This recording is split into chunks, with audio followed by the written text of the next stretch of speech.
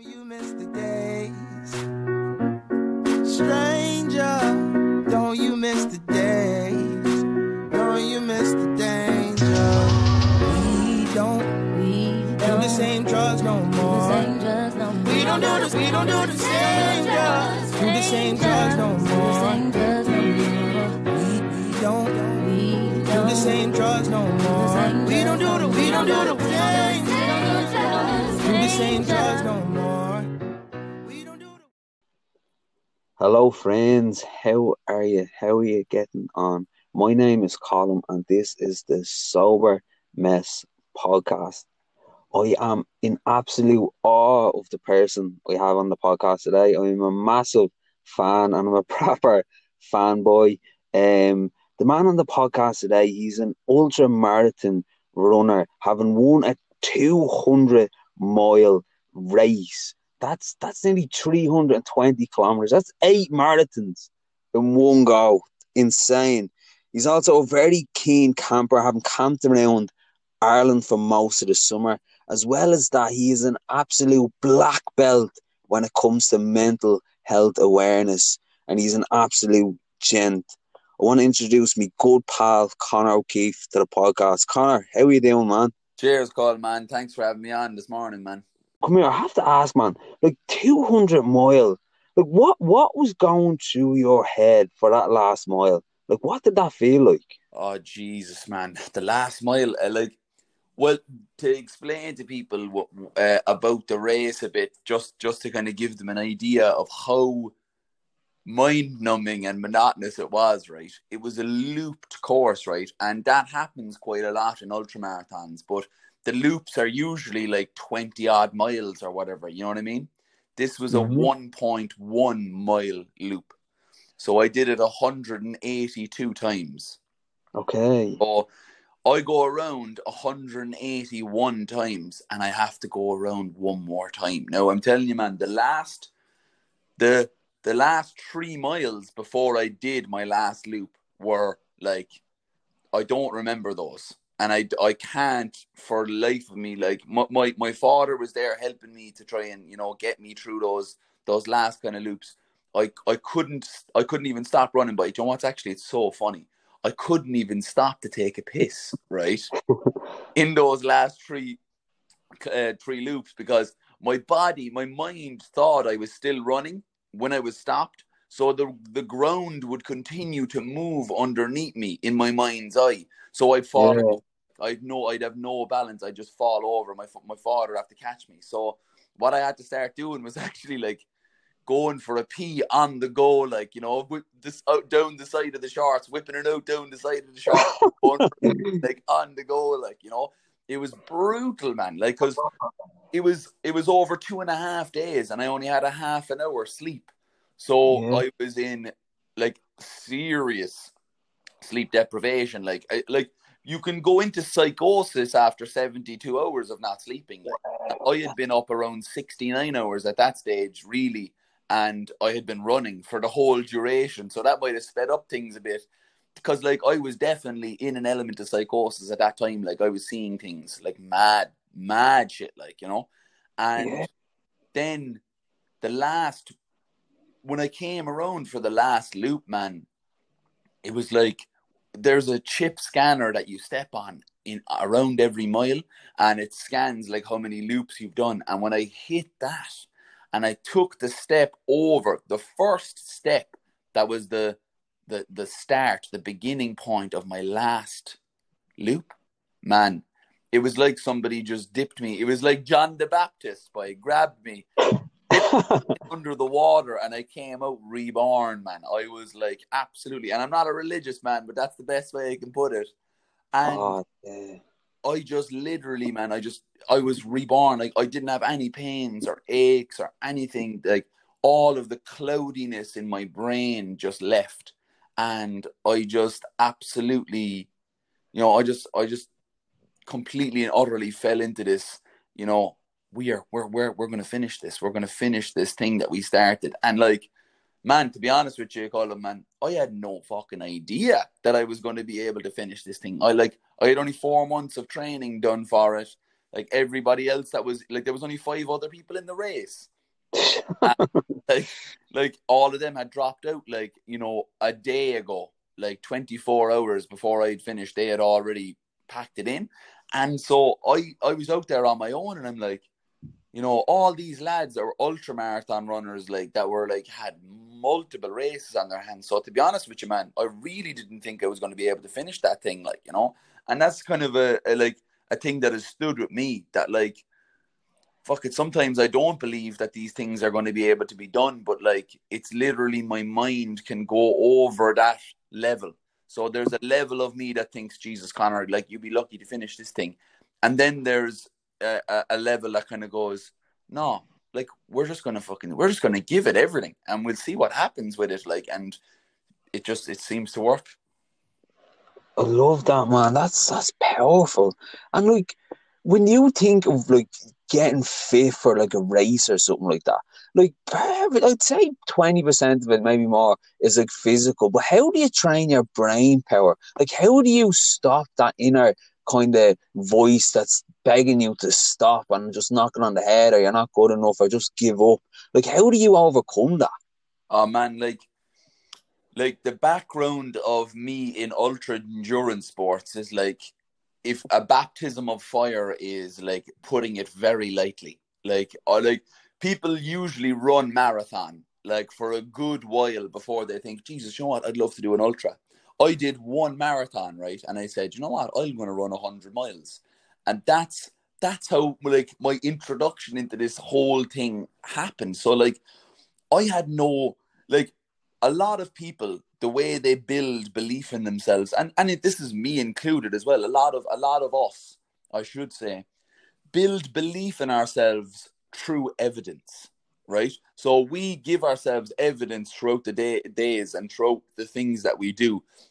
Like, if you're training for a marathon and you run a 35 kilometer run before the marathon, that's evidence that you can run 35 kilometers. It's only 7 more K to finish the marathon. You'll be able to settle it in your head that you'll finish, you know?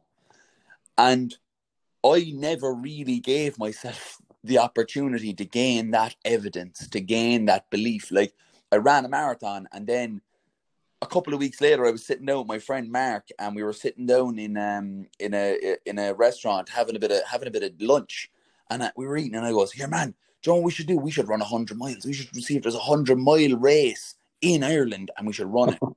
And I goes, check it out there, check it out. My phone was dead at the time, and I goes, you check it out there on your phone. And he checked it out, and he said, there's one here, the Connemara 100. And I was like, oh, cool. And he goes, nah, it's on in 7 weeks' time. And I goes, book it, because if we don't do it now, we'll say, oh, we'll do it next year, and we won't bother fucking doing it at all. So we booked it right there and then, man. And 7 weeks later, we showed up at the Connemara 100, boy. And I can't even understate how little business we had being there. Like, as in, like, everybody else was like in there. They already had t-shirts from other ultra marathons that they had run. They were all in the top gear and everything, and they all had all their business all taken care of. I had an RSA high-vis jacket on me that was way too big for me, because I didn't have a proper running high-vis even, like, you know.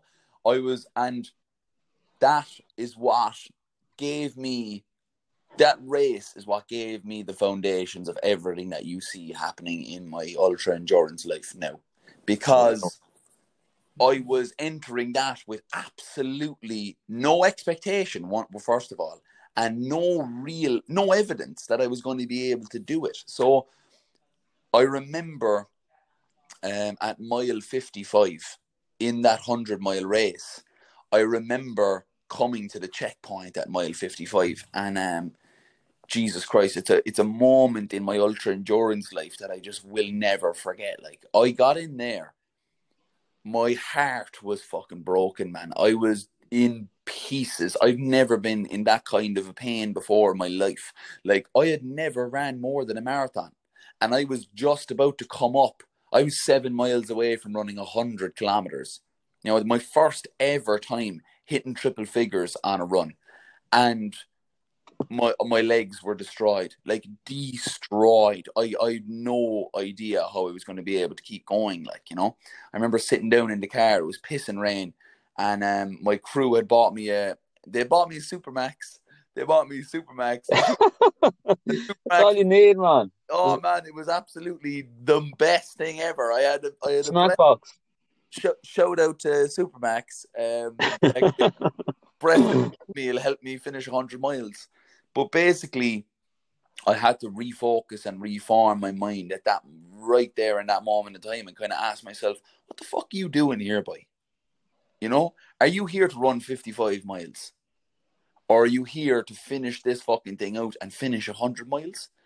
And I asked myself that question, and I just started putting one foot in front of the other. And that was it, man. From the very beginning, me and my buddy Mark, who was running it as well, who's another ultra marathon runner, an absolute beast as well.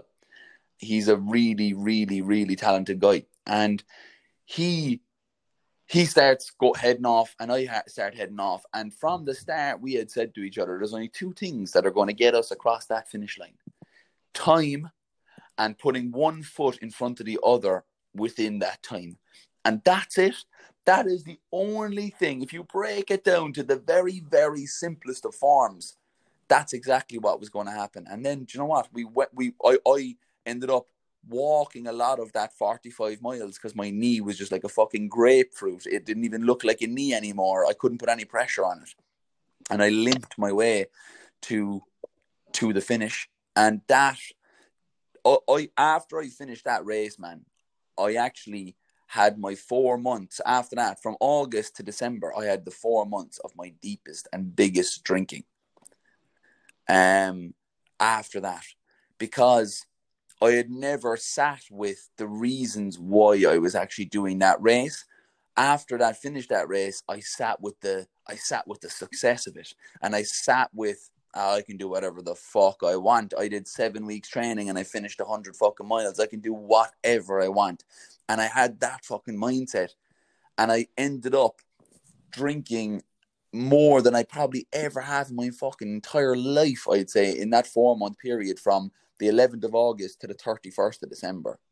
And it was that January, in the first couple of days of January, that I was presented with this option of the 200-mile race. And that was when shit really started to happen in the endurance world for me. And that was what I thought about when I thought back on my 100-mile run. When I was presented with this 200-mile run, I said to myself, well, look, it's probably 4 months isn't enough time to train a body to run 200 miles, but it might be just enough time to train a mind to run 200 miles. So I started training my mind from there, and that was what took over when my body started to fail in the 200 miles.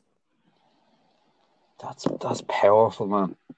You know, that's true. And I love what you said there about the evidence. You had no evidence to back up what you wanted to do, and you can apply that to so many different things in your life. Even that inner critic, you know, that we have, that I'm not going to be any good at this job, or I'm not going to be any good at this college course, or whatever. And we're listening to our heads, and it's like, but I haven't got any evidence to back up this thought process or this core belief that I have. Absolutely. You know what I mean?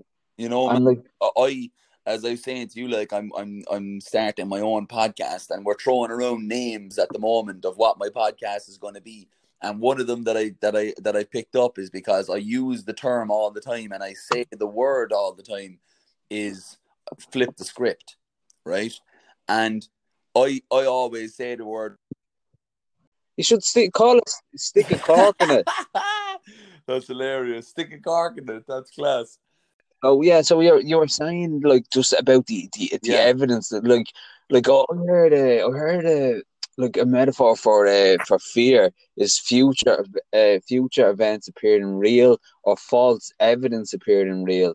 And you said, like, you had no evidence to kind of back up the case you can do that, Mark.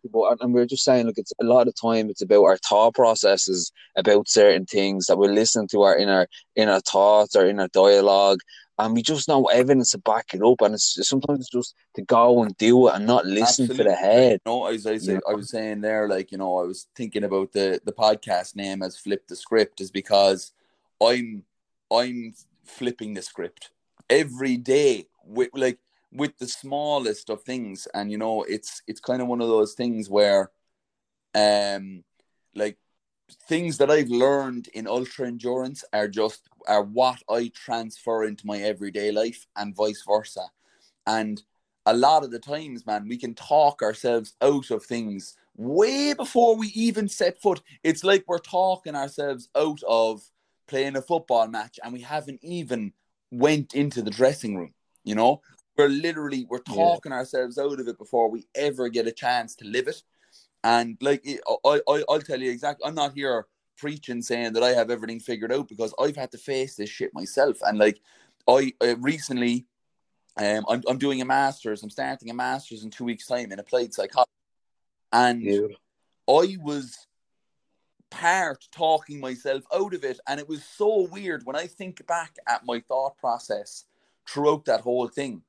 I was so excited about the prospect of having this master's and doing this master's, right? And I was doing filling out my application as best and as diligently as I possibly could, doing my interviews, presenting myself in the best possible way, getting all the references and everything needed for the course, right? And as soon as I got the course, as soon as the fucking fish leaped out of the water and into my boat, I nearly shat the bed. I literally was like, oh, Jesus, no, it's real. No, it's real. Now the shit that you said that you wanted to do and the person that you wanted to be is coming to your door. And that's scary, man. Because then it's it's put up or shut up. Then it's like, okay, now the things that you actually wanted to do are coming to fruition. You actually have to be able to accept that those things are happening. Because as I said, man, we can talk ourselves out of things that may be beautiful and wonderful in our lives. And we'll have no idea if these things can actually ever happen, because we never give them the light of day. Whereas if I'm talking to people here and I'm saying to people okay, this is what I have taken out of ultra marathons. I've taken that. There's a lot of the time in ultra marathons that you will actually think, do you know what? I actually don't know if I'm going to be able to do this. And you won't be able to back up that belief with evidence. Because I'd have never ran 200 miles before. I never know. You have to go out of that. Like when I hit the 101 mile mark in that 100-mile race, I was in unknown waters. Sometimes you have to paw through the night and try and figure out things, without the head torch on, absolutely blind to your own ability. And that's sometimes when the most beautiful and wonderful discoveries about yourself can happen. And that's what happened in the 200 miles. I didn't actually believe, I didn't know for certain, I didn't have any evidence that I was going to finish it.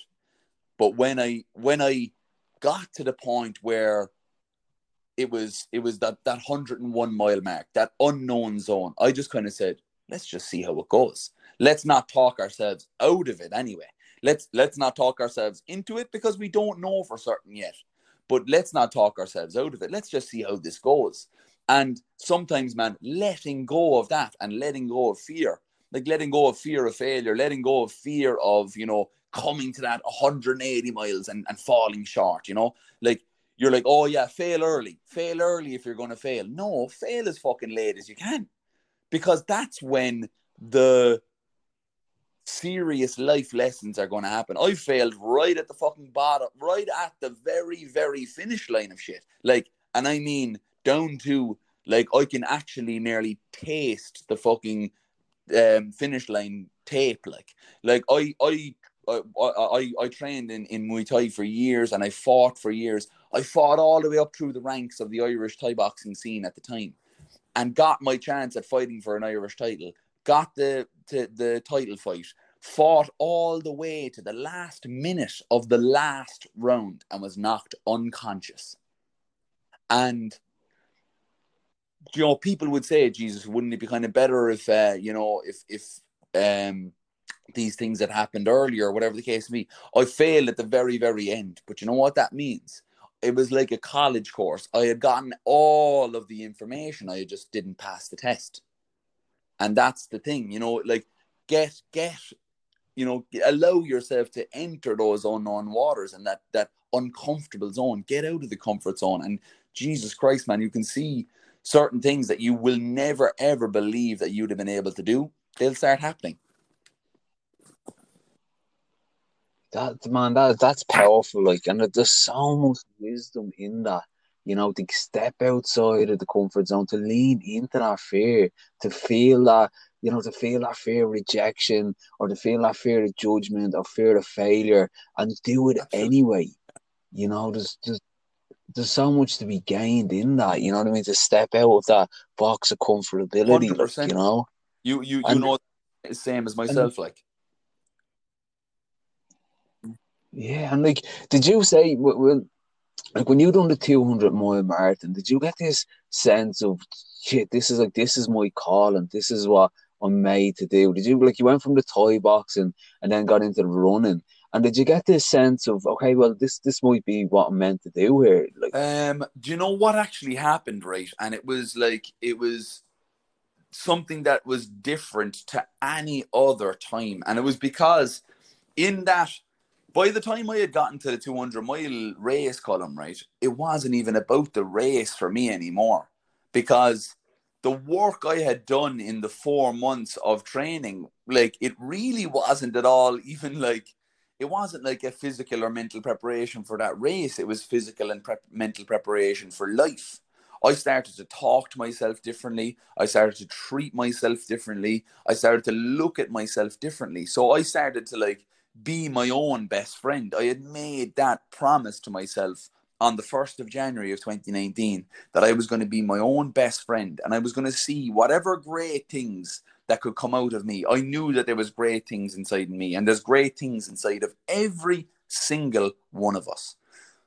I wanted to see that great fucking dude. I wanted to see him come out and walk around for a bit, see what he could do, and see what type of life he could bring to himself and to the people around him. And by the time I had reached the 200-mile race, man, it was for the first time in my life that an external event didn't actually, my happiness didn't hinge on that. It didn't hinge on whether I was going to finish, or whether I ran 100 miles, or whether I ran 80 miles and I couldn't finish the 200. It didn't hinge on that anymore, because I already believed that I was a great person, and that I was capable of great things. I already had that belief about myself going in. For the first time in my whole life, I had never felt like that before. I'd always felt like I would be great if I won an Irish title. I would be great if I won these fights. I would be great if I finished this marathon. I would be great if I finished this 100-mile race. But I felt like, Jesus, Conor, you're a great, wonderful, worthwhile person without finishing this race, or especially without winning this race, because I never even thought of that. And so when I finished up the race, I thought to myself, okay, well, if we're thinking about ourselves in this way, and we can do these things, Jesus Christ, the sky is the limit. Like, we are literally on the very cusp of what can happen. Like, I felt like at that moment in time that my life was going to get a lot more exciting from there. And my life was going to be a lot more exciting, but it was also going to take a lot more effort from me. And that's why, the days that I go to bed and my body is tired, my head is tired, everything is kind of like, it's been tested, and this is not like, going out and running 30 kilometers. This is just a day where, I go out and I live my life as productively as possible, and I put that effort into doing things. That means now cleaning up my bedroom, cleaning up my car, making sure my car is taxed, and getting all that kind of stuff sorted out. Getting the dog his walk for the day so that he gets his exercise. All of these little everyday things, those are the things that bring me so much joy, is putting that effort into my life, man. Because, when I started to kind of, feel like there was some sort of a mathematical equation that the more effort you put in, the better result you get out of your life. And that's that. When I finished up that race, I said, okay, well, we're just going to make sure that we're just going to continue to be our own best friend. Because I don't really believe in paths anymore. I believe that there was paths or tracks. You know, people say, oh, I fell off track with that, or I fell off the path, or, oh, Jesus, no, I was doing all good, no, blah, blah, but then I fell off track. I don't fucking believe in tracks anymore. Because life isn't a track or a path. It's a fucking bogland, and it has fucking, out of nowhere, you'll be entering a forest, and then you'll be going uphill, and then there'll be a mudslide, and then there'll be whatever the fuck you want to do. It is not a path, because life is fucked up and random, and it will be random until the day we die. So if we think about life being a path, and oh yeah, I was doing well with my fitness, but then I fell off track. No, you weren't on a fucking track. You were just living your life in that kind of slightly more better way, that in terms of where you wanted to go with it. But you don't fall off track. You just take a different approach to your days. And that, to me, is one of the best things to learn about keeping things going, is to know that you're not on a track. That, like, you can literally decide at any minute of the fucking day that you're going to be able to do whatever you want to do. So if you want to lose weight, or you want to join a course, or learn a language, or pick up an instrument, and you haven't done it in a long time, the first thing you have to do is just do 5 minutes of whatever you wanted to do.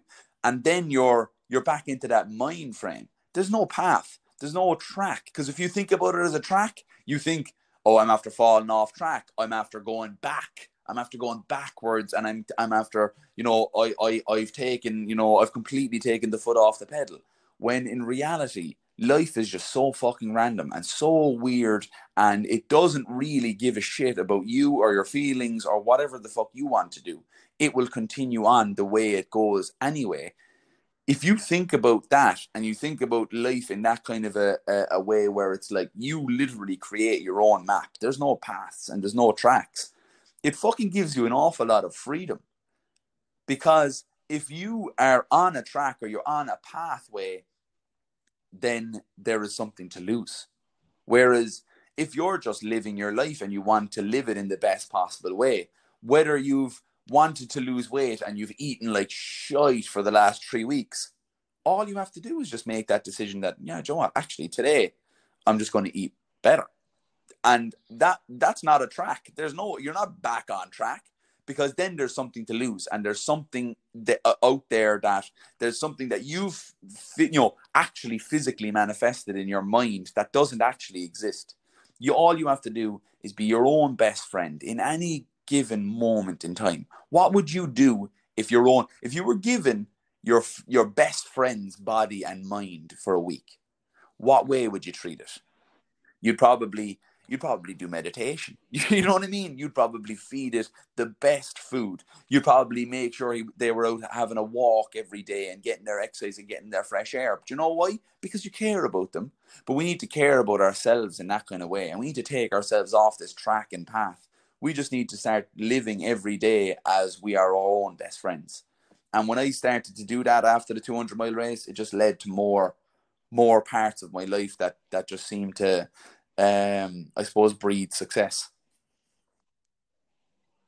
Yeah, that's beautiful, man. And it's a great way of looking at your goals and how to develop like a healthy relationship with some targets that you have, because sometimes people can identify with like what their goals are, like their view of their own self-worth depends on them achieving this goal, or looking a certain way, or being a certain way, or getting a certain degree, you know what I mean, that I'm not worthy or I'm not good enough unless I do this. And we can be too damn hard on ourselves, like, you know.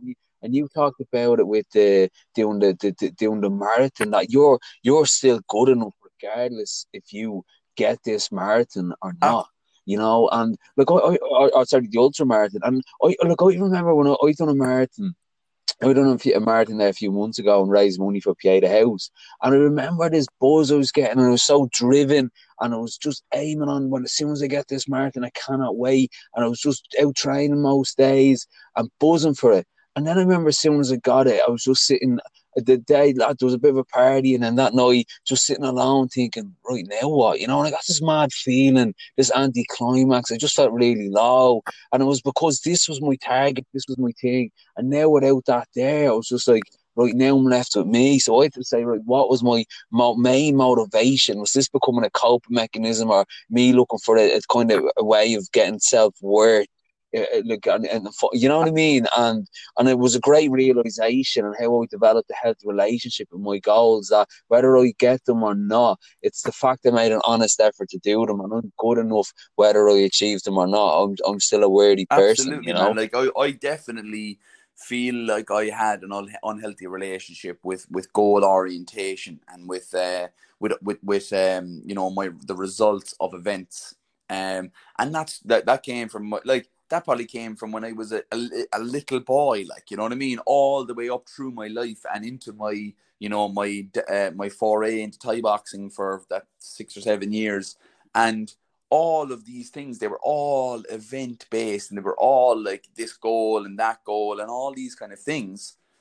But and even the marathon and even the first 100-mile race I done, it was all hinging on this, on them finishing and me having success in that. And exactly what you said, man. Like, I remember I climbed Kilimanjaro when I was 17, and I climbed it with a charity, and I came back home, man, and like this beautiful, wonderful cultural experience that I had just had as a 17-year-old boy, and this experience of, you know, standing on top of Africa, on the top of Kilimanjaro and Uhuru Peak, and coming back then to being a leaving cert student.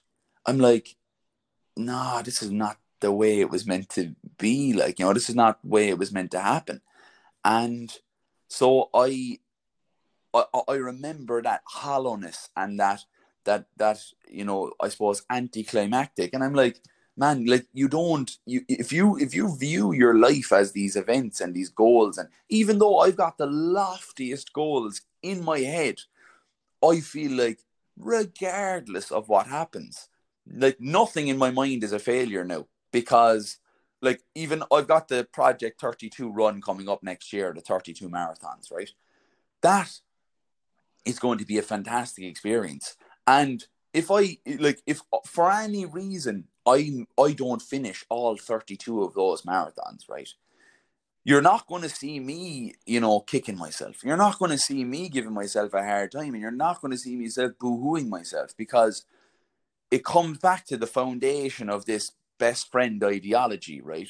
And the thing is I'm going to be accountable to my own life, and I'm going to be accountable, and I'll be honest with myself on the reasons why certain things don't pan out the way that I want them to be. And that gives you great power by not blaming anybody else and taking the ownership for your own goals and for your own life. And that's one of the biggest things that I've taken over the last 2 years is I'm not looking outwards. I'm looking inwards. And that's for my successes and my failures. And that gives you an awful lot of power, because nobody else is there's no one else who has any control. As soon as you start blaming somebody, they've taken a bit of control on the thought process behind that. So I take accountability. I have compassion as well. So when I realize that I shouldn't have done this thing or that thing, or the reason why I didn't succeed is because of this, I have the compassion to myself to go, well, Connor, look, you're human, man, and you'll make mistakes and you'll make errors, but you have to be able to learn from them and move forward from them. And the last thing is gratitude. So I'm grateful, Colm, that I have the opportunity to even think about doing something like this, and have the opportunity to lace up my runners and pit myself against myself and see what happens. And that's the thing about most of these things. And everybody can say they're sure about this, they're sure about that. I'm sure if you asked Conor McGregor about his fight with Khabib, he was sure that he was going to beat him, and it didn't turn out that way for him. But you can be as sure as you want about these things, but sometimes you have to be willing to go into that unknown zone, that unknown waters, these uncharted waters, and see what actually happens. And be grateful that you have the opportunity to get into those waters, because there's people that will live and die, and they'll never allow themselves to risk finding out what's really inside them. And it's very, very sad, but I think a lot of people are open these days to figuring out that the world is more than what we think it is. And when I have that, man, when I have those things in place, and I use them on a daily basis. This isn't just, for running marathons or running ultras. I use them on a daily basis to keep myself in check about things that happen, and to allow myself to navigate through things, and to have a better awareness about myself, and a better awareness about the feelings I've had about things. And man, like if you have that in place, it doesn't matter about what goals you have in your life or whatever the case may be. You will be able to take them as they come, and you'll be able to learn from them. You'll be able to break them down, and you'll be able to actually make sense of them, and they won't eat you away. They'll just be part of your life.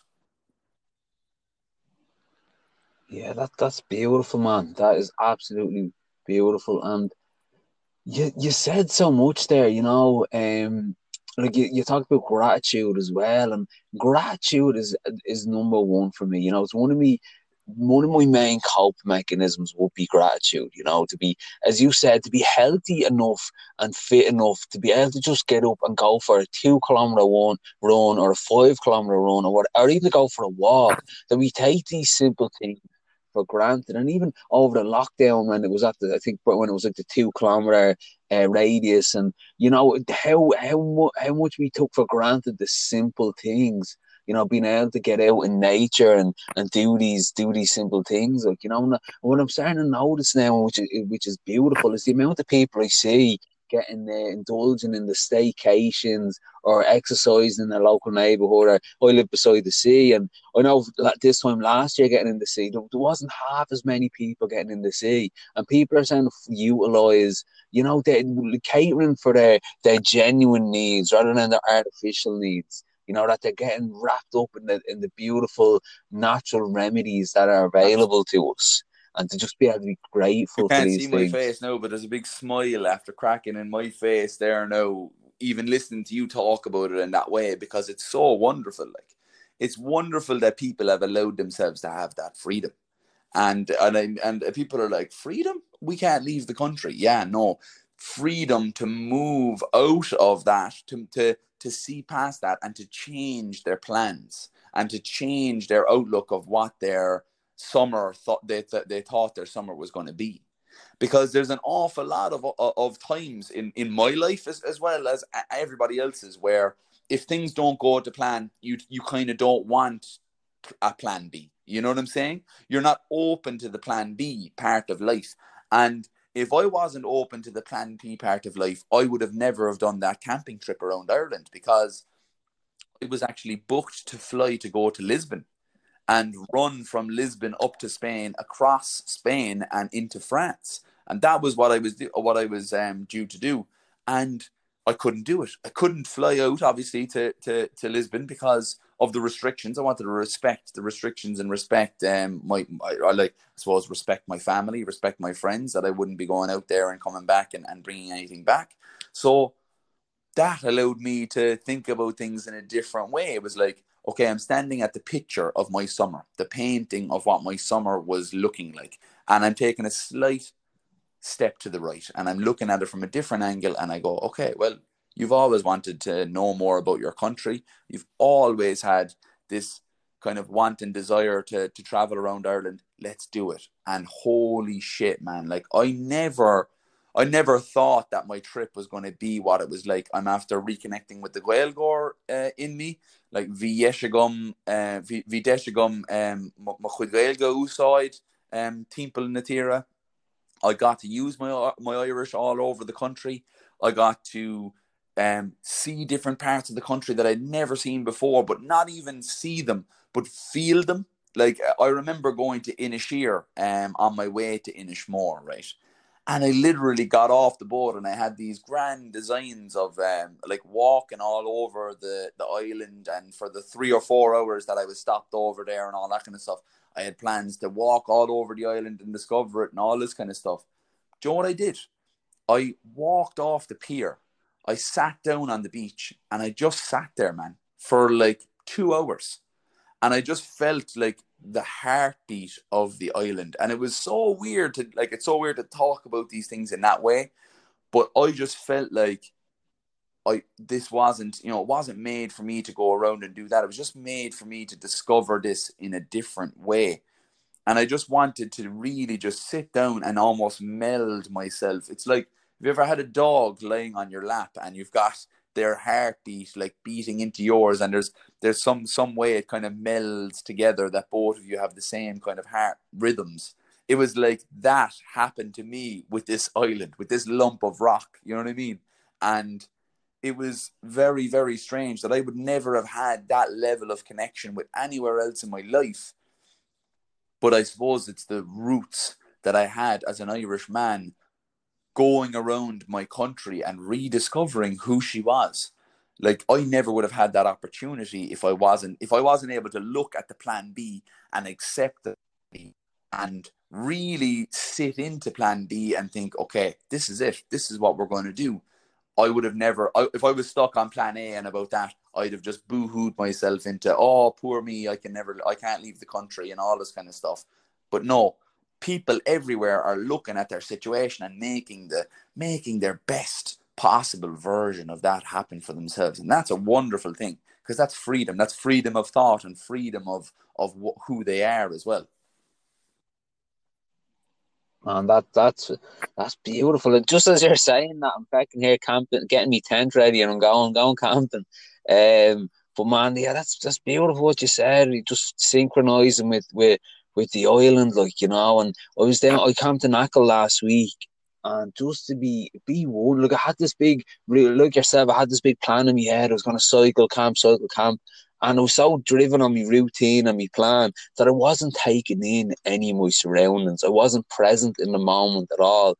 And then when I actually just stopped and set up the tent, and I was sitting down and looking at the sunset, and I was like, this is absolute bliss.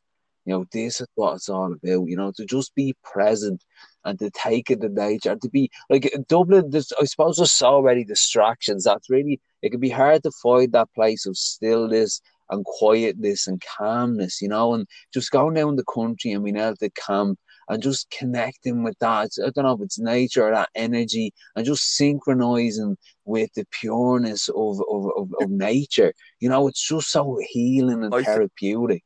It's so beautiful. When I was doing the trip around, I said, and it was kind of, I said it and I kind of was like, oh Jesus, that's actually quite nice. Sometimes you don't see anything because you get so distracted sightseeing. You know, you don't actually see what is actually there. Like I'd go to like see this castle, right? And this is what I would implore everyone to be open to, right? I went to see this castle that was a fort, that was on Inishmore, and there was the most wonderful tree nearby, right? And I saw this tree and I was like, oh, wow. It was like twisting as it was growing. And I'd never seen a tree like that. And I went up to see the fort. It was an old garrison, British garrison. And I walked around it for a couple of minutes and I was like, I need to go back to that tree, you know? So I went back down to the tree and I parked my bike down there and I just sat by the tree for a while. And it's like, be open to seeing the things that you don't want to see. Like, you know, the sightseeing elements of things can sometimes actually take away from the beauty that's around it, you know. And it's amazing that those things happen. Like, I went up to Malin Head up in Donegal, and there's the most, if you walk over there, there's kind of a boggy patch of ground because there's a spring that runs through and runs down the rock. And instead of like looking at the cliffs, I was like trying to trace the path of this spring, and how the spring was, everybody was walking through the spring and the dry parts of the path were covered in wet footprints. And I was like, it's absolutely mad that this little spring is touching everybody that is passing along this way. And I was just mesmerized by all the footprints that were the wet footprints that were in the dry sand. And I was looking at that and I was like, everybody probably thinks I'm mental here, sitting down looking at this. And there's like some of the most amazing cliff edges and coastline in the country 25 feet away, you know. But I was open to seeing the beautiful side of things that I never would have thought about. Only when I opened up my I from a singular vision to a panoramic view. When I looked at things in a different way, I was like, Jesus, it's really, really beautiful. Like, That's beautiful, man, and it's so true. Like when we kind of can just be present, like when you go off the beaten track and don't see the thing that like the tourist attractions that you go and see, you're so wrapped up in going and seeing the next thing that you never actually, I suppose, embrace your own surroundings, yeah, like. But it's amazing what's on our own doorstep. Like I was down in Cork for most of the summer down in the Beara Peninsula, and sometimes we just head out and we were looking for like a sea dip, and we came across these cliffs. Like we went through like private land with the farm. Sometimes the farmers would come over to would say, "Hey lads, this is private," and we'd be like, "Oh, we're just looking for a sea dip," and just really cool. Sometimes farmers would tell us to yeah, feck off, like, which was cool. Like they're fully entitled to it. But we'd go over these farms and fields, and next thing we just find all these cliffs, and we were diving off like 20-meter cliffs into the sea.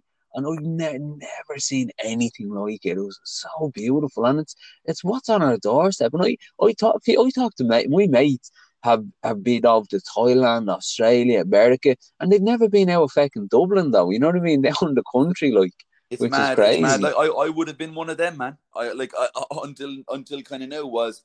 I was always looking for adventure overseas, and like I'd have been to Scotland climbing Ben Nevis. I was over to Wales climbing around Snowdonia and Snowdon, and I was over to India, Thailand, Vietnam, China. All of these different places looking for this adventure or looking for this beauty. And then when I went around my country, I was actually a bit annoyed in a way because I'm like, why, like, how is this not plastered all over the world as Ireland is one of the most mystical, beautiful, natural places in the world? Like, how has that happened? How am I 29 years old and only discovering now that my country has? And it's like, you see all these things in these posts and all this kind of stuff, but I want somebody to like properly show what the country is all about. I would love to fucking go all the way around the country again, like I did with my tent in my bag, and travel all over the country and visit all of the beautiful people as well that make this country so great. And because it's something that every Irish person should know and should see, is that we have the most beautiful of everything. We have unbelievable coastline, as you well know yourself, as you were just talking about. We have some of the most wonderful mountain ranges, and like, just because they're not as tall as some of the other mountain ranges that you could find in Europe or in North America, or I suppose like the Himalayas as the kind of the gold star. Like, we don't have that in terms of, it's not as breathtaking, let's say, in terms of our size and in terms of the way that these as the limits that they touch the sky. But there are parts of the country that you actually you're there, you are climbing in them, and if you take the opportunity to see it, you will have some of the most wonderful views. Like, I've been on top of Kilimanjaro. You can't see shite all from the top of Kilimanjaro. You're up so high. You can't see anything really. You can just see the mountain around it, and you can kind of see the vastness of everything around it, because it's a dome volcano. It's not in a mountain range. It's the tallest freestanding mountain in the world, actually. There's no real mountains around it. It's just a big dome, right? And it's a fantastically beautiful, stupendous mountain. But when I went up to the top of Slieve Binion in County Down, I could see all of the other peaks of the Mourne Mountains peeking up out of the cloud line. And it was one of those emotional moments where I was like, I know we're climbing and I know we have to move, but I don't want to move. I want to stay here and take this in. We have that element in Ireland where you get to the top, or you're climbing to the top, and you will see some of the most beautiful landscapes and beautiful sides to mountains that you've ever seen. That's beautiful, man. Look, Man, I'd envy your drive and your action that you take, like with the Muay Thai, with the ultra marathon running, with camping around Ireland. You just seem to you get something and you want to do it, and you are determined, and you go and you do it and you get it. Like what would you say you need to do to develop that sort of drive and action? Man, like, I suppose it all stems from that seed that I planted in January of 2019, was of being my own best friend, right? And I was like, if when I think about the elements of that, and the elements of the accountability, the compassion, and the gratitude, that's what actually drives me on the shit days, on the tough days. And like, I'm an incredibly positively minded person because I have these things in the forefront of my mind all the time. I'm not blindly positive. I'm not positive in the face of an absolute shitstorm. I'm just able to compartmentalize shitstorms a lot better than I used to. And it's like, again, I'm not looking at my life as a track. I'm not looking at my life as a path. And that way, then I never give myself the opportunity to fall off track and to fall off a path, because my life is just whatever I kind of, it's, I suppose it's like the sunrise hits the landscape, and it puts its eyes on the landscape in the morning, when the sun rises over the mountains. And that's what I suppose doing in my life is, I'm putting my eyes on different horizons, and I am meandering, and I'm thinking, and I'm moving through these things, and it won't always be a straight line. It won't always be a direct line to where I want to go, but I will enjoy the parts where I'm slipping down a muddy cliff edge, or I'm going through a forest and I'm getting scraped by branches. And this is all just like in terms of my mind, and not in the physical sense, but in the mental sense.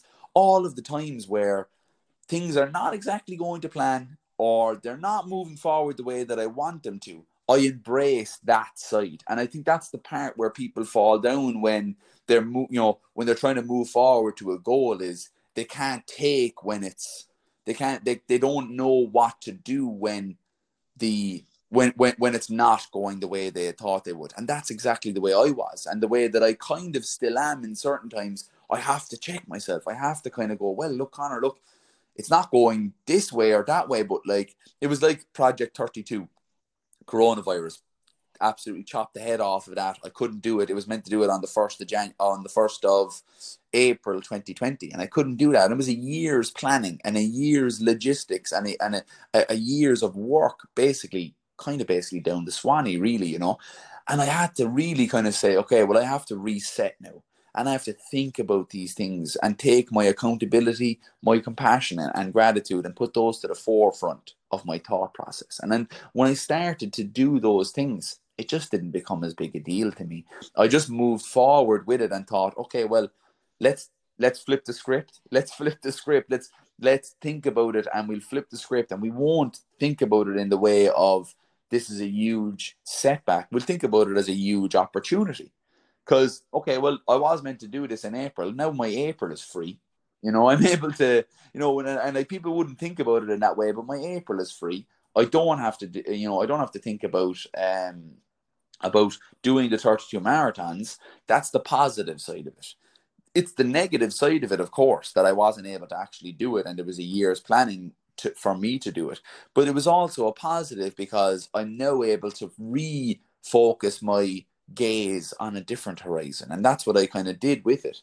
Because setbacks are going to happen. As I said, life is so fucking random, and life can be so shit.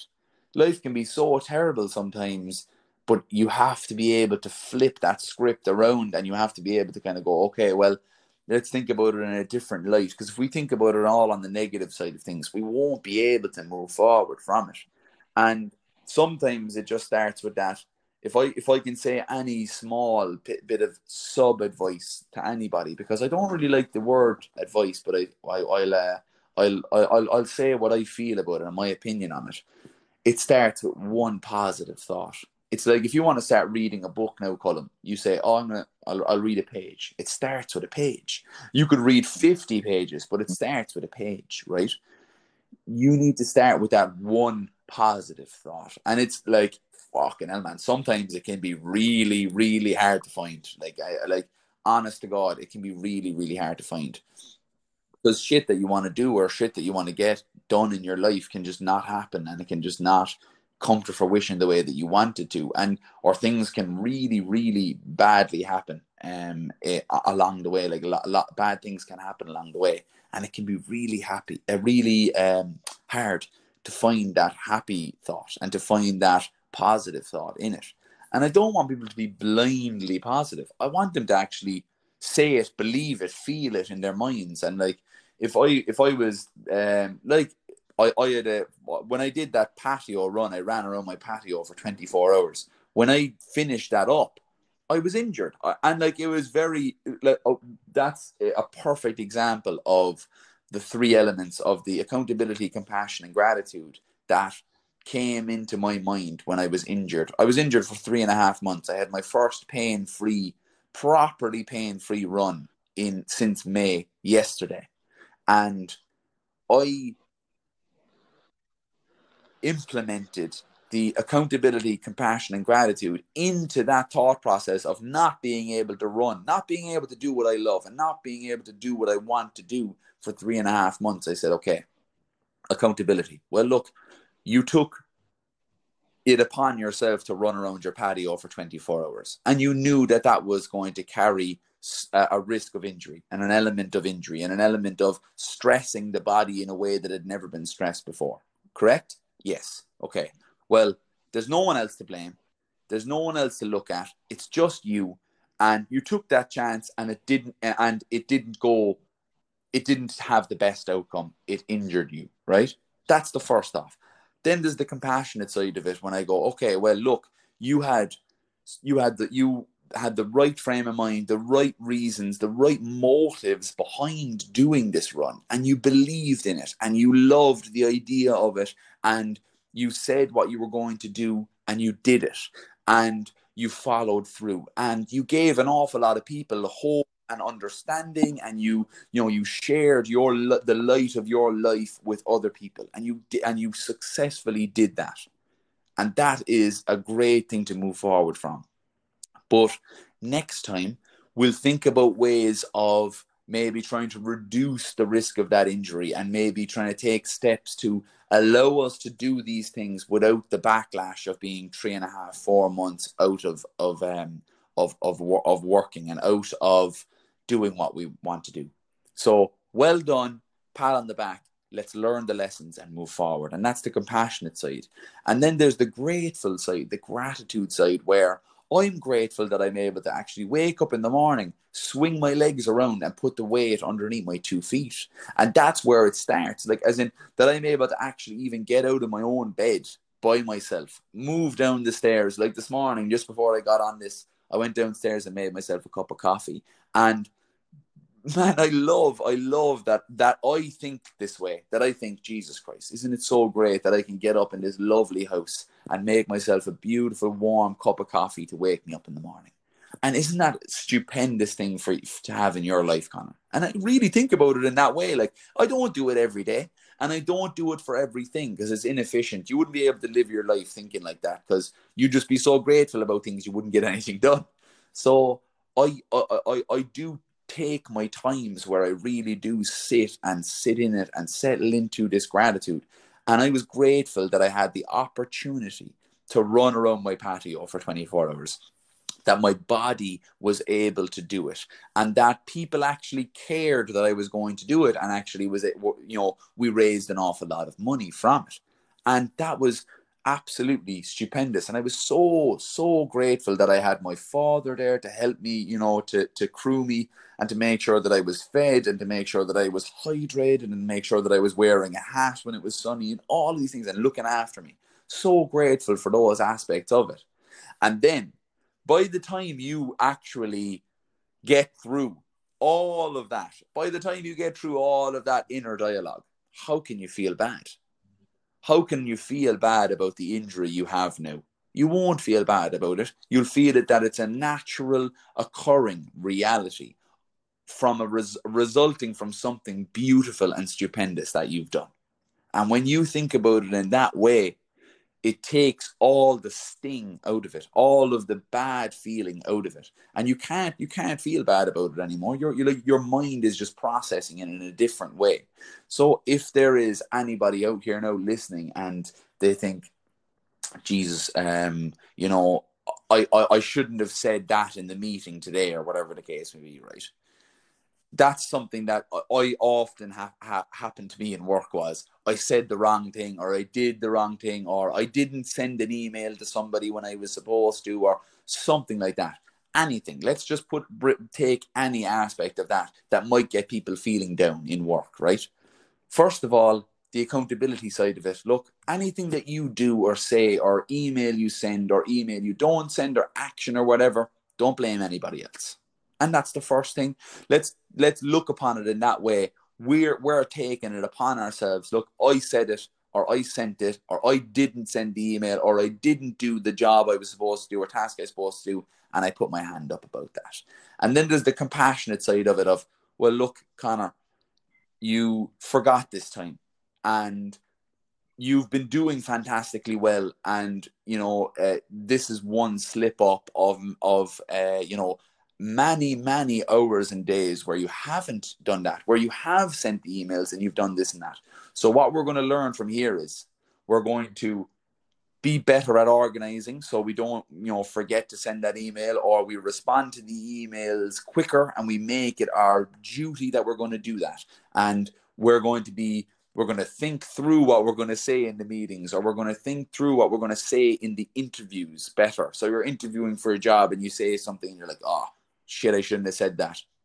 Okay, this is the perfect learning ground for you to learn these things, because there's always going to be another job. There's always going to be another job. And I'll tell you straight up, to anybody that thinks that there isn't going to be another job, or there's not going to be this, if you left your job right now, they'd probably have someone filling in your place before the heat was gone out of your seat. And that's just the truth. And that's that's the truth that I was faced with when I left my job. There was literally somebody in the door the day I left. And that's just it. So if you think about your life being all important about this job, you're replaceable, but it's the best freedom ever knowing that, because you can never attach too much of your life and your well-being and your mental health and your state to a job, because you know that it's something that you change up. So when you have that compassionate side of it, you will know that, yeah, you make mistakes, but we can learn from them and move forward. And then the gratitude aspect, that you actually have a job, and you actually have a brain that people put responsibility in. They give you responsibility, and they give you these things to do because they believe in you. And people don't think about that when they do it. They think about their incompetency a lot. And I even feel that with my friends that are working these jobs, and they're engineers. They're trained engineers. And they're like, I have actually got no fucking idea what I'm doing in work. And I'm talking to them and I'm like, man, they're giving you that job and they've given you that responsibility because they believe in you.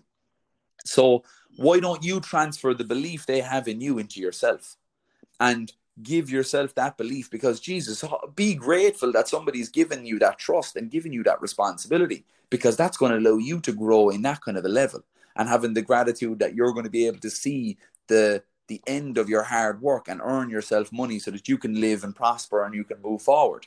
So when you think about anything, any element of life in that kind of a way, it's very tough to see the negative side of things. And it's a very, very good way of moving forward and to allow your mind to escape from that thought pattern. Because, man, I used to eat myself up. I used to eat myself up over the smallest and tiniest interactions. And I still get that tinge of it today. You don't really lose it in the blink of an eye, that you overthink and overanalyze things. But what I started to do was, I'm not going to be a mind reader. I'm not going to read anybody's mind and think for them and think, oh, he probably thinks I'm a fucking idiot now because of this, or he probably thinks I'm annoying now, or he thinks I'm being too loud, or blah, blah, blah. I'm not going to think for anybody else. If somebody wants to say something to me, I'll leave them do it, but I'm not going to think anything. So any of these elements of life, it's a skill and it's a practice, and you have to practice this mindset and you have to practice these elements of it. And look, it worked for me. It might not work for everybody, but if you give it that shot, I'm pretty sure it's going to work for you. That's beautiful, man. Yeah, it's so true, isn't it? It's like what we talked about at the start about the evidence. You know, what evidence have I got to back this up? You know, when you were talking about your friends being engineers and having that feeling. I suppose I hear people describe it as that feeling of feeling like an imposter or an imposter syndrome. And I hate that word. I hate that label because it sounds very dramatic. But to say, look, they've hired you. They believe in your abilities. The only one that's criticizing or putting you down is your own inner dialogue and your own head, you know. And you said it there as well, you know, about being able to become your own best friend and to be able to replace that negative dialogue, or not even to replace it, but be able to tune us, you know, be able to quiet it down, you know. And one of the mantras that I have in my head is taken off is I am good enough regardless, you know. So no matter what's going down in my head, that I don't listen to it and I just say I am good enough regardless, Yeah. you know. And about being able to become your own best friend. You know, I remember back in a couple of years ago, I'd do anything to get away from myself. You know, I turn to drink, you know, anything I could do to get away from myself, having to constantly be out with friends or just constantly doing something, you know, just to get a bit of peace getting away from Colin, you know. And I suppose in a way it can turn unhealthy when you're constantly trying to get away from yourself, that you're kind of getting into like excessive exercise or comfort eating or, you know, online shopping, whatever form we find, to try and find some form of relief. That if we can just recognize, actually, why am I doing this to this extent? Am I trying to prove my self-worth? Am I trying to make myself feel good enough? You know, why am I seeking relief? What is the reason that I need to seek relief? That if I can find that inner peace within myself, that I don't need to look for an escape or look for relief in these things Absolutely, around man. me. Like, that's asking yourself why you feel anything is one of the most rewarding questions you'll ever fucking ask. Like, because we feel things, but we don't question them. We don't question why. Like, I remember feeling really apprehensive about bringing it back into my own experience about the masters that I'm starting, and feeling really apprehensive about it. And then I was like, why am I feeling so, you know, apprehensive and fearful of this? Like, you've gotten in and fucking fought men, and, you know, you've ran 200 miles. You've done these things that like take an awful lot of like physical and mental energy to do and to manifest. Why are you so apprehensive about this college course? And it was because I've been fighting structure since I left my job and left all the party lifestyle and all this comfortable kind of living type stuff. So when I left all of that, I left structure.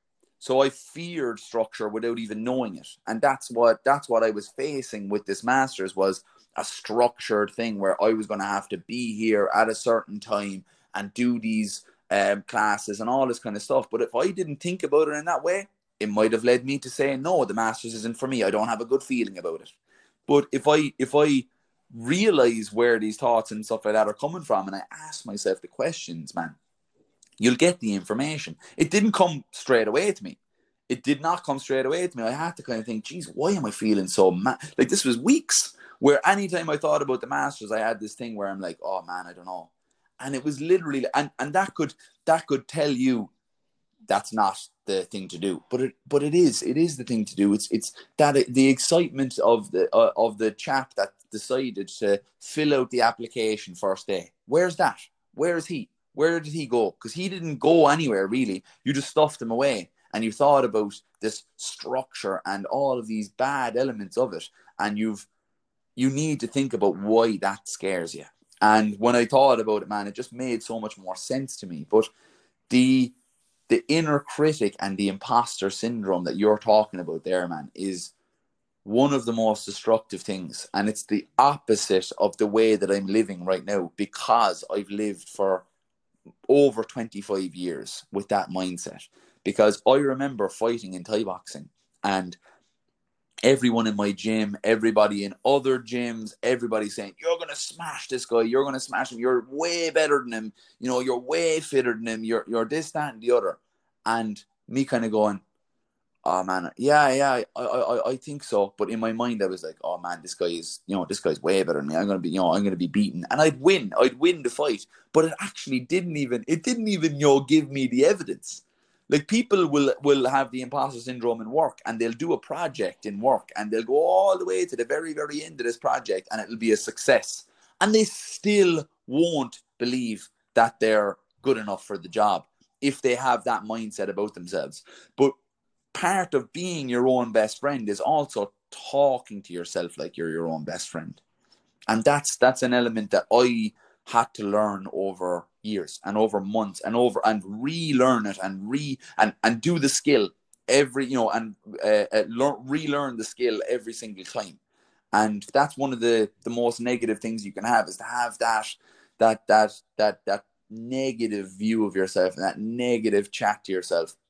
And you're not going to lose it overnight. But as I said, it starts with one positive thought about yourself or about your day or about something. And that's all it fucking takes. And keep doing that in terms of, and believing the positive thoughts. But again, there is evidence out there for most people. If people say they're incompetent at their job, there's evidence out there that they're not.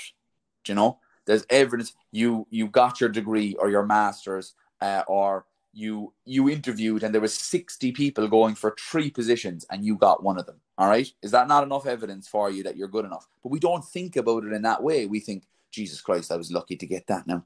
You know, I was lucky to get in there now to this. And I'm like, man, no, you're not lucky. You're not lucky. You're just good. You're good at what you're doing and you're capable. And the more you think about it in that kind of a way, the more capable you actually become. And the better you become, because you're reinforcing your own actions through thought.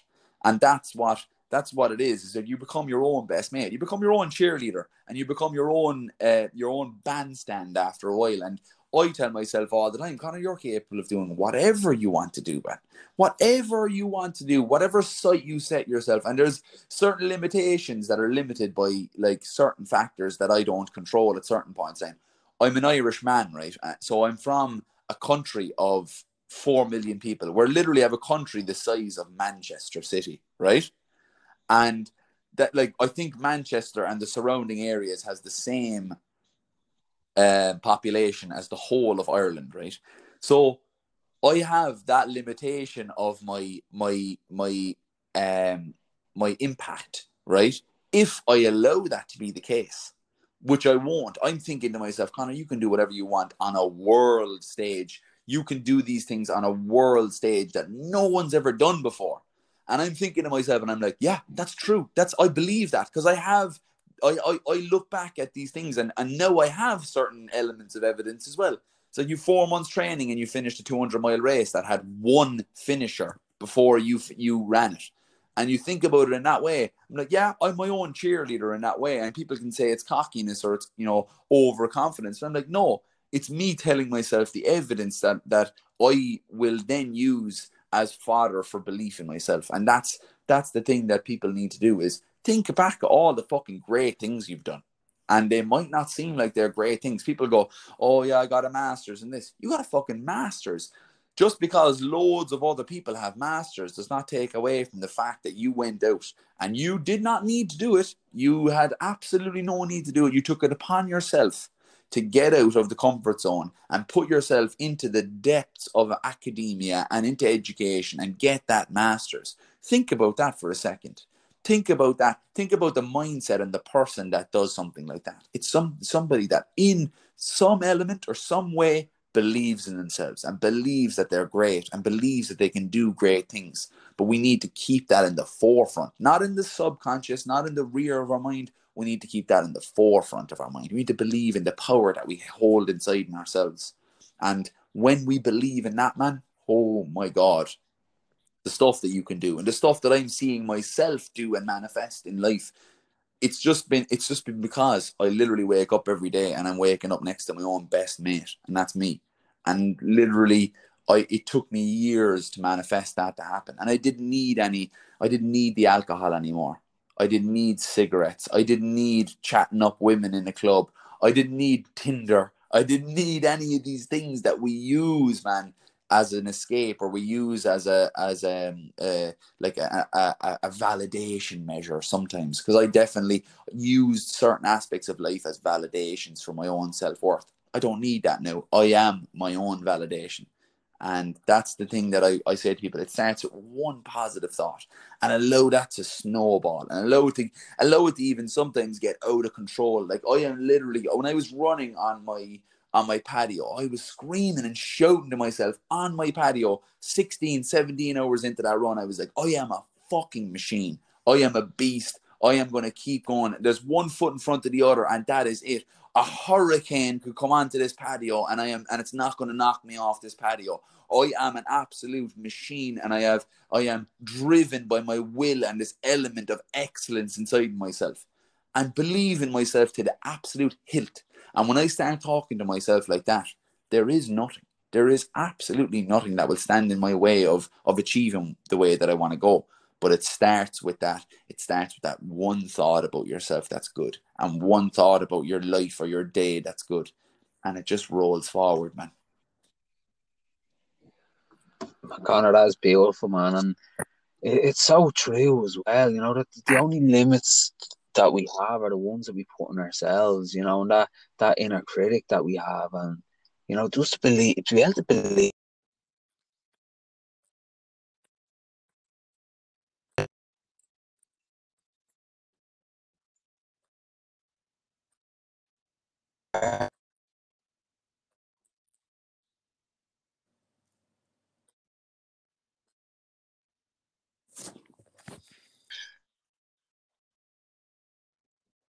Pal, and you know, and the things like when I'm going for a run on my own, you know, I find when I'm on my own now, when I'm with myself, like, you know, you do start to enjoy your own company. But as you said, it can take a bit of work to, I suppose, change that inner dialogue. We are having negative thoughts. And one thing that helped me was when I started journaling, when I started writing down the fears or the negativity or the inner dialogue that was kept coming back and the patterns, and writing it down on paper and saying, right, I don't feel good enough in the job that I'm doing. Why? What evidence have I got to back this up? And when I started to break it down, it was like, well, they hired me after the interview. You know, no one has ever questioned my ability here. You know, I'm showing up every day. You know, this is just an inner. This is just my mind, you know, and a part of our mind, I suppose, it's a primal survival tool. Is that we look for problems and we try and find problems, and a lot of the time there's no problems there, but our heads are just trying to make them out of nowhere, like, you know what I mean? And when I was able to realize that, I was able to say, that's just a load of crap, like, you know, I'm not going to sink Yeah. into that, I'm not going Like to listen to it that, I'm comes not going to back let to that our lead my caveman life times, anymore, man, because we were you designed know? to troubleshoot problems. You know what I mean? Like we were designed to go, okay, well, if I go out here, the weather might be bad, or I might get caught out, or there could be a predator that could, that could cause me harm, and all of these things. We're designed to look at that element of life, but we transfer it into elements of life that don't require that type of thought process, and that's where it leads to negative thoughts about things. Mm-hmm. I love it, man. Oh, Well, I'll lad, I finish was on in there this. You're a fellow yesterday sea with dipper. my Tell mates, me, what and does the we sea went do for in, you? and I actually had to get back into the water. I was in the water, and I got out. And what I always do, you know yourself, no Colin, from this, like, when you are in the water for a good period of time, you can shiver and natter a bit, because the warm blood is mixing with the cold blood. So I'd be jogging up and down the beach, like squeezing my hands in like kind of a squeezing motion, and like moving my arms all over the place to make sure that the blood kind of mixes properly, and that I'm not shivering and nattering when I get into the car. I was doing that, and I just goes, nah, fuck this. I just went straight back into the water and just got into the water. It's like Love it's like a 15-minute meditation therapy session. It's like a hug from your parents. It's like all of those things in one, where I just get into the water, man, and I literally just I'm literally thinking, all I'm thinking about is I am in this water, and I am so calm. And then there's other days where I get into the water and I feel like Poseidon like energy. I feel like I'm pulsating with the waves of the ocean, and I'm screaming, I'm shouting and screaming, like, and people are like, you know, the lads that go for dips with me are like, people are thinking you're insane, like, because I am screaming and shouting because I'm like, yeah, I need this energy release because I'm actually after plugging myself into the wall socket there now and getting energy from the ocean. And it's just got so many different uses for me. But anybody that listens to this is like, no, it's like it's too cold or it's too salty and I don't want to get salt water in my mouth or in my nose, or I don't want to get cold, or whatever the case may be. All of those things are just absolutely minute in the bigger picture. And the bigger picture of it is having that healthy feeling and pulse going through your body, man. And that's what it gives me, it's kind of an almost element. And do you know what, actually, Colm, like, just to kind of like create an even more kind of realistic and human kind of idea about myself, because I with the marathons and all these kind of things, I don't want to separate myself from people so much that they can't, you know, see anything, you know, of themselves in me. Man, I really, when I got back from that trip around the country, there was that kind of element of a lull, you know, and that element of a hollowness. And I said to myself, it was late in the evening, it was about 8:30, 8:45. I said, I'm going for a sunrise dip. And it's like, man, sometimes it's just a way to kind of, you know, refocus, reset yourself into a kind of a thought process, and to, you know, just to gain back some semblance of who I am. And that's down to, you know, that's the very, very essence of it, you know. Yeah, man, it's amazing. It actually is amazing, man. Like, how, I suppose I'm so lucky that I stumbled upon the sea. I think it was just over a year ago, and I've been getting in every day, nearly every day. And man, just how healing, and as you said, it just makes you intensely present. When you get in the sea, that's all you know. It's just you're in the sea, you're feeling the water around you, you know, you're feeling that nature hitting you, and it's beautiful. I love what you said there. It's like a form of Yeah, meditating and getting a hug off your parents at the same time, man. That's a beautiful way to describe it. It is. It's so fucking healing. Like, to just have the little simple things, man. That's what it is. If we care for our I suppose our genuine needs rather than our artificial needs, you absolutely, know, brother. the rewards are endless. You know, and the sea is always there. It's not going anywhere. You know, it's absolutely beautiful. Right, Con, it's been an absolute pleasure to talk to you, man. I've got so much out of this podcast personally, man. It was magic, you know, and I Cheers, absolutely love Colm. it. Right, Nice one, come man. on. Thanks a million for coming on and having the chats, man. And Really appreciate it. peace.